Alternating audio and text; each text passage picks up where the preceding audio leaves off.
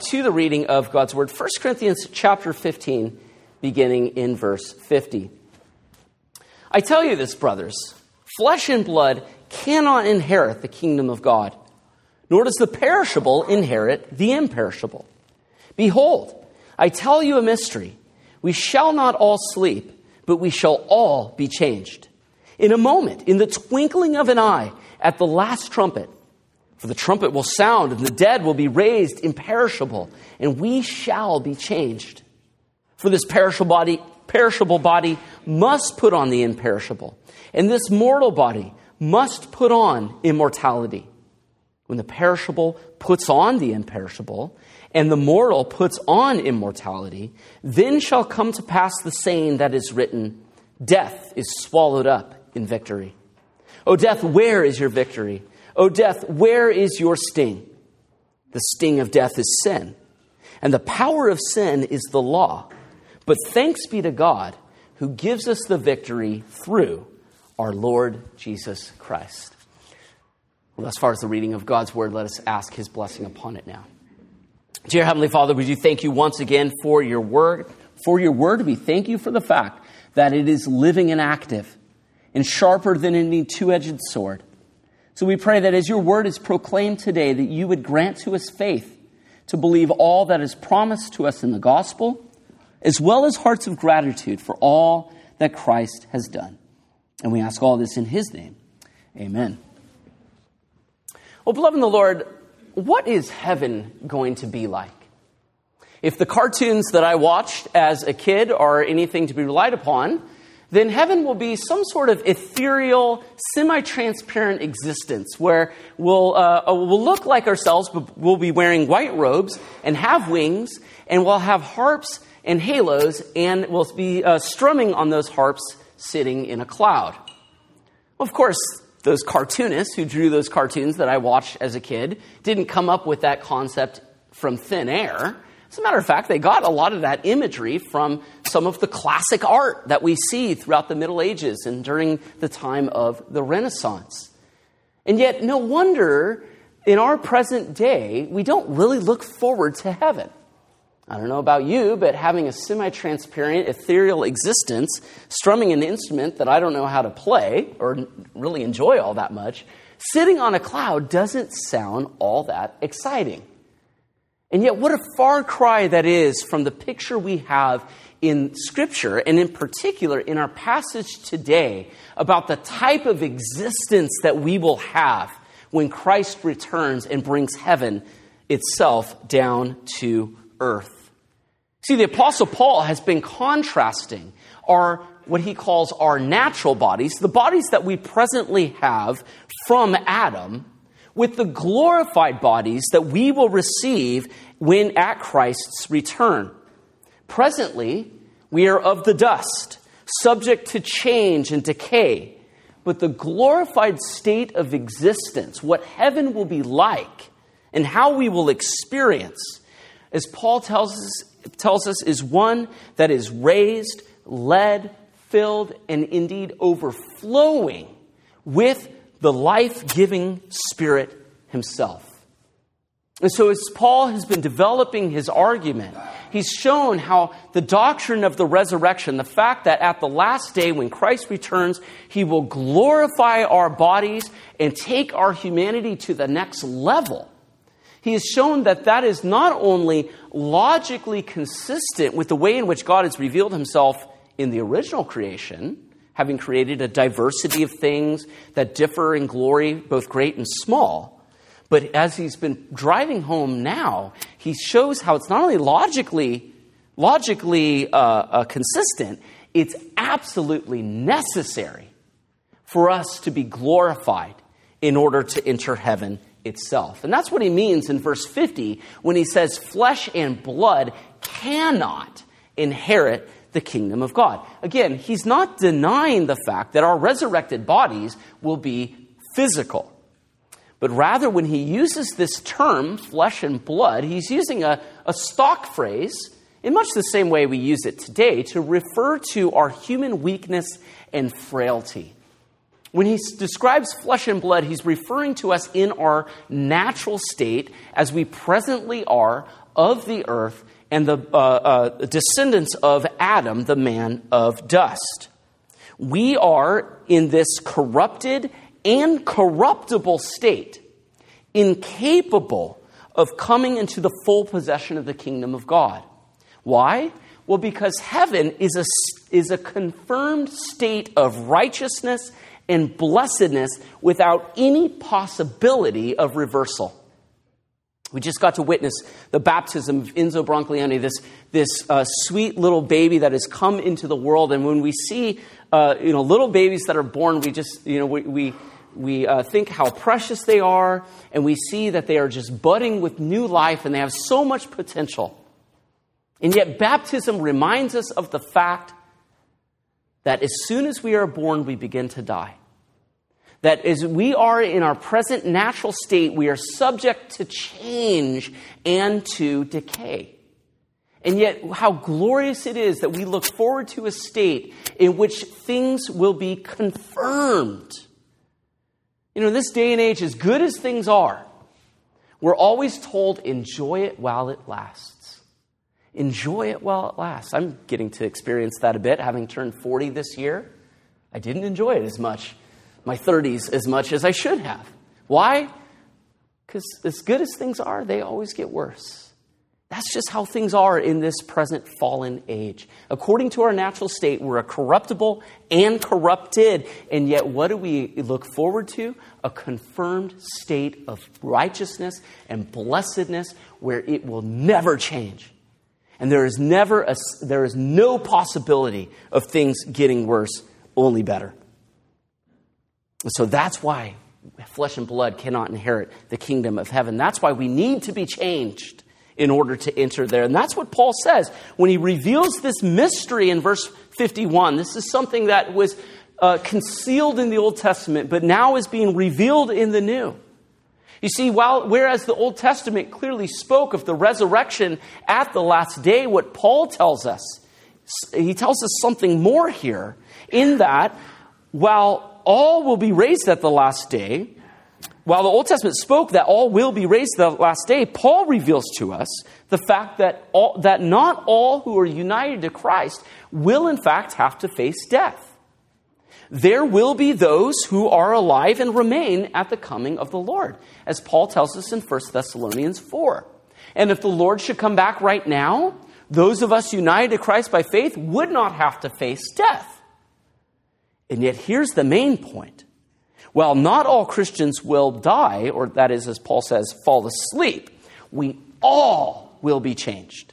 We all will be changed. That is, glorified into the image of the man of heaven, made fit to dwell in God's presence.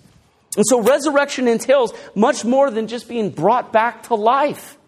It is a radical transformation. As Paul already alluded to it with the concept of what you plant, a seed, is not the same thing that comes out of the ground. That is a radical change. Scripture, not here, but in other cases, talks about this type of change as a metamorphosis, as a transformation, much in the same way that we see in the natural world. Now, my wife loves all creatures, great and small. She won't even kill a spider that's in the house, but will gently relocate it outside. And another creature that she doesn't want to kill are caterpillars. I hate caterpillars. Not only are they grotesque, but they also eat your leaves. They destroy your tomato plant. And yet she won't kill a caterpillar. You know why? Well, because it's going to turn into a beautiful butterfly. And yet, boys and girls, the caterpillar doesn't look anything like the butterfly it will become. So it is with us.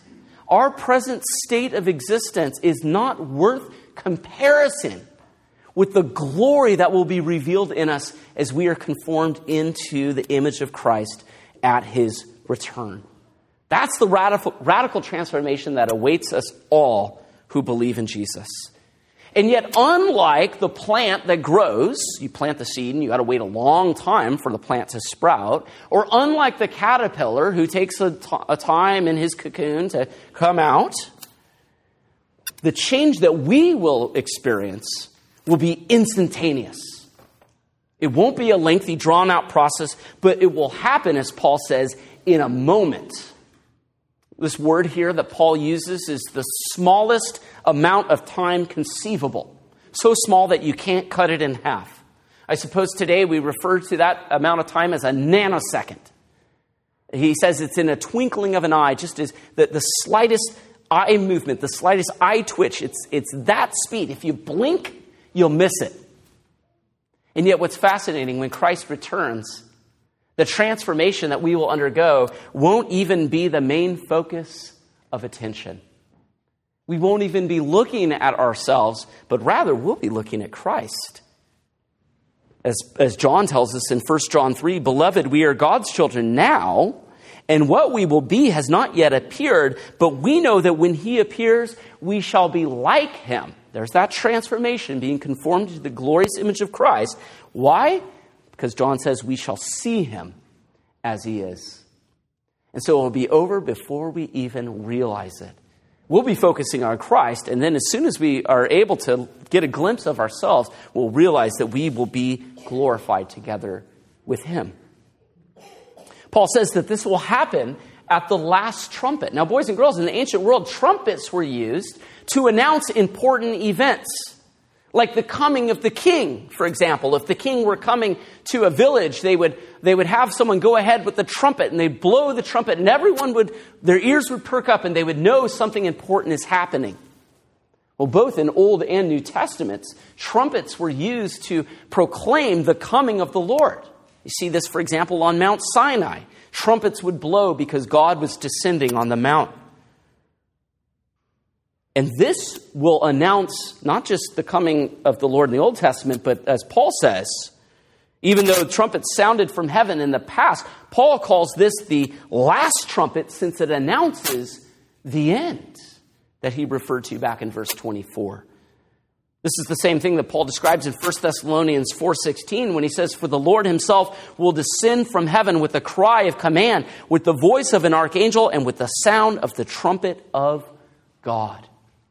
And yet notice that Paul calls this the last trumpet. Why? Well, because, as I said, it announces the end, as he referenced in verse 24, that is, the end of the world as we know it and the consummation of all things.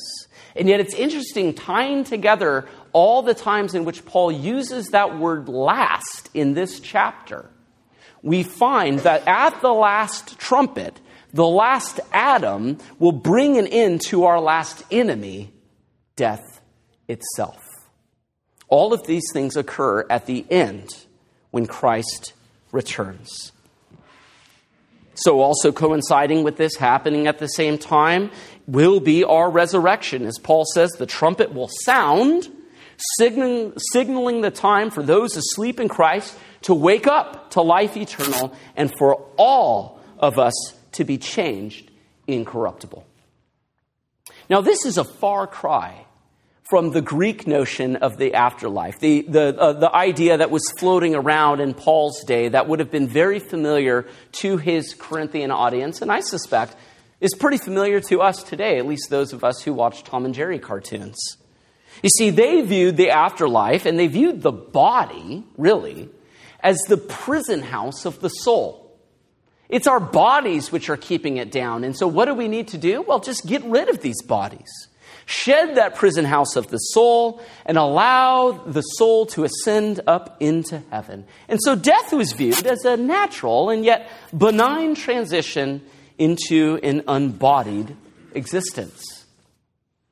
Well, that's far different than what the Apostle Paul is describing here and what he describes, for example, in 2 Corinthians chapter 5. He says there, "For we know that if the tent, that is our earthly home, is destroyed, we have a building from God, a house not made with hands, eternal in the heavens. For in this tent we groan, longing to put on our heavenly dwelling. If indeed by putting it on, we may not be found naked. For while we are still in this tent, we groan, being burdened. Not that we would be unclothed, but that we would be further clothed, so that what is mortal may be swallowed up by life." And so Paul isn't envisioning our final salvation as being an unbodied existence. Not that is being found naked, as it were. No, he describes our final glorified state as being further clothed. Further clothed in the sense that our mortality is swallowed up by life. And yet it's important, getting back to our passage, to highlight that it is one and the same body that we sow in the ground that is raised incorruptible. Notice what he says in verse 53. He says, "For this imperishable must put on the imperishable, and this mortal body," he repeats that word "this" 4 times in 2 verses, clearly referring to this body that we presently have. And so it's not a new body that awaits us in heaven. It's this body that will be raised and changed incorruptible. We see continuity between our present existence and the one in which we await. And yet it's characterized as a further clothing. Notice Paul uses that metaphor. You put it on. Boys and girls, like you got up this morning and your parents said, put your church clothes on. You put on those clothes. So it is at the last day we will further clothe these mortal bodies so that they will become immortal. We further clothe these corruptible bodies so that they will become incorruptible, unable to be changed.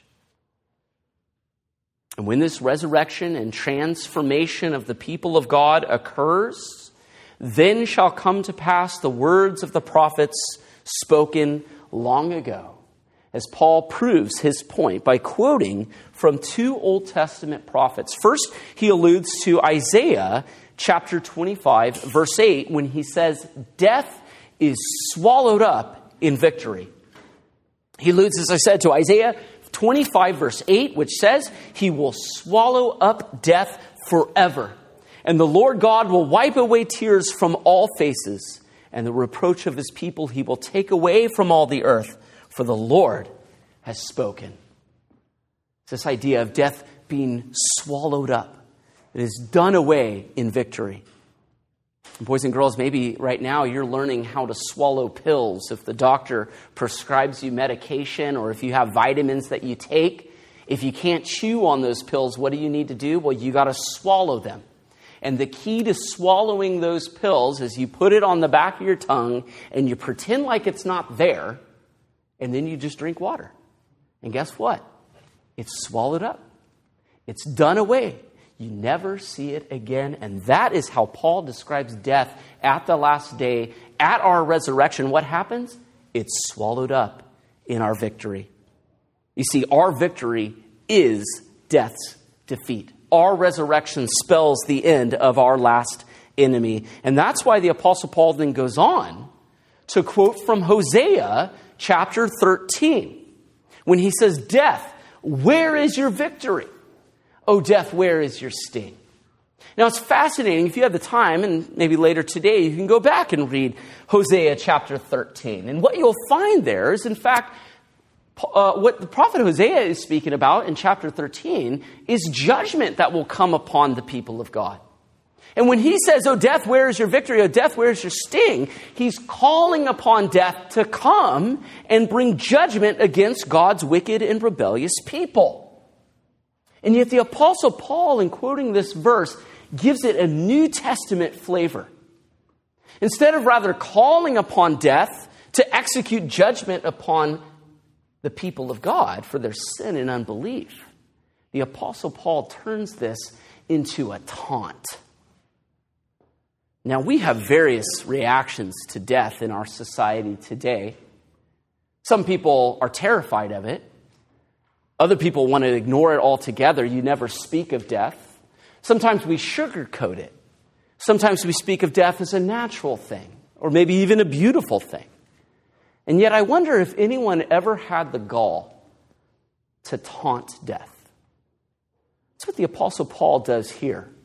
Like at a sporting event against your opponent. Where is your victory? Where is your sting? You can't hurt me. That's what the Apostle Paul's doing here, as he quotes from Hosea the prophet. He taunts death. And yet before death could even give its answer, in verse 56, the Apostle Paul provides an answer to his questions. He tells us what the sting of death is. He says the sting of death is sin. Now, Paul's answer has puzzled a lot of commentators because Paul hasn't really been discussing the topic of sin up until this point. The last time he mentioned sin was early in the chapter when he said that Christ Jesus died for our sins in accordance with the Scriptures. And in verse 17, when he says, if Christ is not raised, then we are still in our sins. But sin really hasn't been in the forefront of the apostle's mind, especially most recently in the passage when he's considering Adam, not after the fall, but before the fall, created in his natural state. And he hasn't even mentioned the concept of the law at all in this chapter. And so how is it at the very end of the chapter, why does he throw in these concepts of sin and the law and the relationship these two things have? Well, in one very short verse, where Paul says the sting of death is sin and the power of sin is the law, he summarizes basically his entire argument that he will make some 2 years later when he pens the epistle to the Romans. Here, Romans chapter 4 through 7 is where we should turn to get a full explanation of what the Apostle Paul means when he says that the sting of sin is death, that the sting of death is sin and the power of sin is the law. Of course, we don't have time to go through all of Romans 4 through 7, but a couple things to highlight.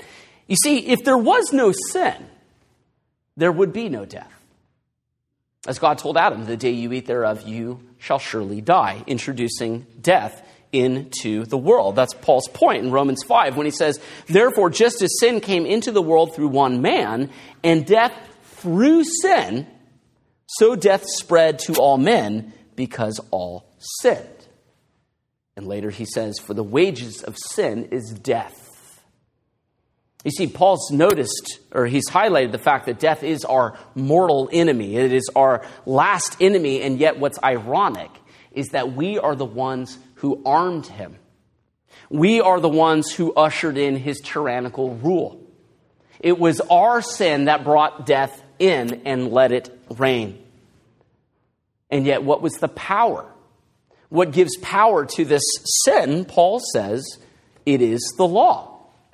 And here I think that word, the letter there for law should be capitalized because Paul specifically is referring to the law given to Moses on Mount Sinai. Now, how can Paul say that the power of sin is the law? I thought God would give us the law in order for us not to sin. Well, as we turn to the book of Romans, we find that the law is the power of sin because the law gives the knowledge of sin. Paul highlights how that works experientially in Romans chapter 7 when he says, What then shall we say? That the law is sin? By no means. Yet if it had not been for the law, I would not have known sin. For I would not have known what it is to covet if the law had not said, you shall not covet. But sin, seizing an opportunity through the commandment, produced in me all kinds of covetousness. For apart from the law, sin lies dead. I was once alive apart from the law, but when the commandment came, sin came alive and I died. The very commandment that promised life proved to be death to me. And so here the Apostle Paul highlights the deadly combination of sin and the law. When us as sinful creatures confront the law, it produces sin, which produces death. And so here there's an implicit warning for us that we should never deceive ourselves into thinking that if having begun in the Spirit, we somehow can be completed or perfected in the flesh through the works of the law. Never can we earn eternal life or earn that glory that Christ has for us through the works of the law. It only brings death, it only brings condemnation and death. And that despair that we in and of ourselves, apart from Christ, that we would have when confronted with the law, is characterized in Romans chapter 7 when the Apostle Paul says, "Wretched man that I am, who will deliver me from this body of death?" And I think each and every one of us can give a hearty amen.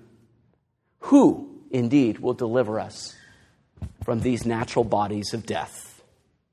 Well, as he did at the end of Romans chapter 7, so he does here at the end of 1 Corinthians 15. The Apostle Paul, in answering that question, exults in a prayer of thanksgiving. Verse 57, "But thanks be to God."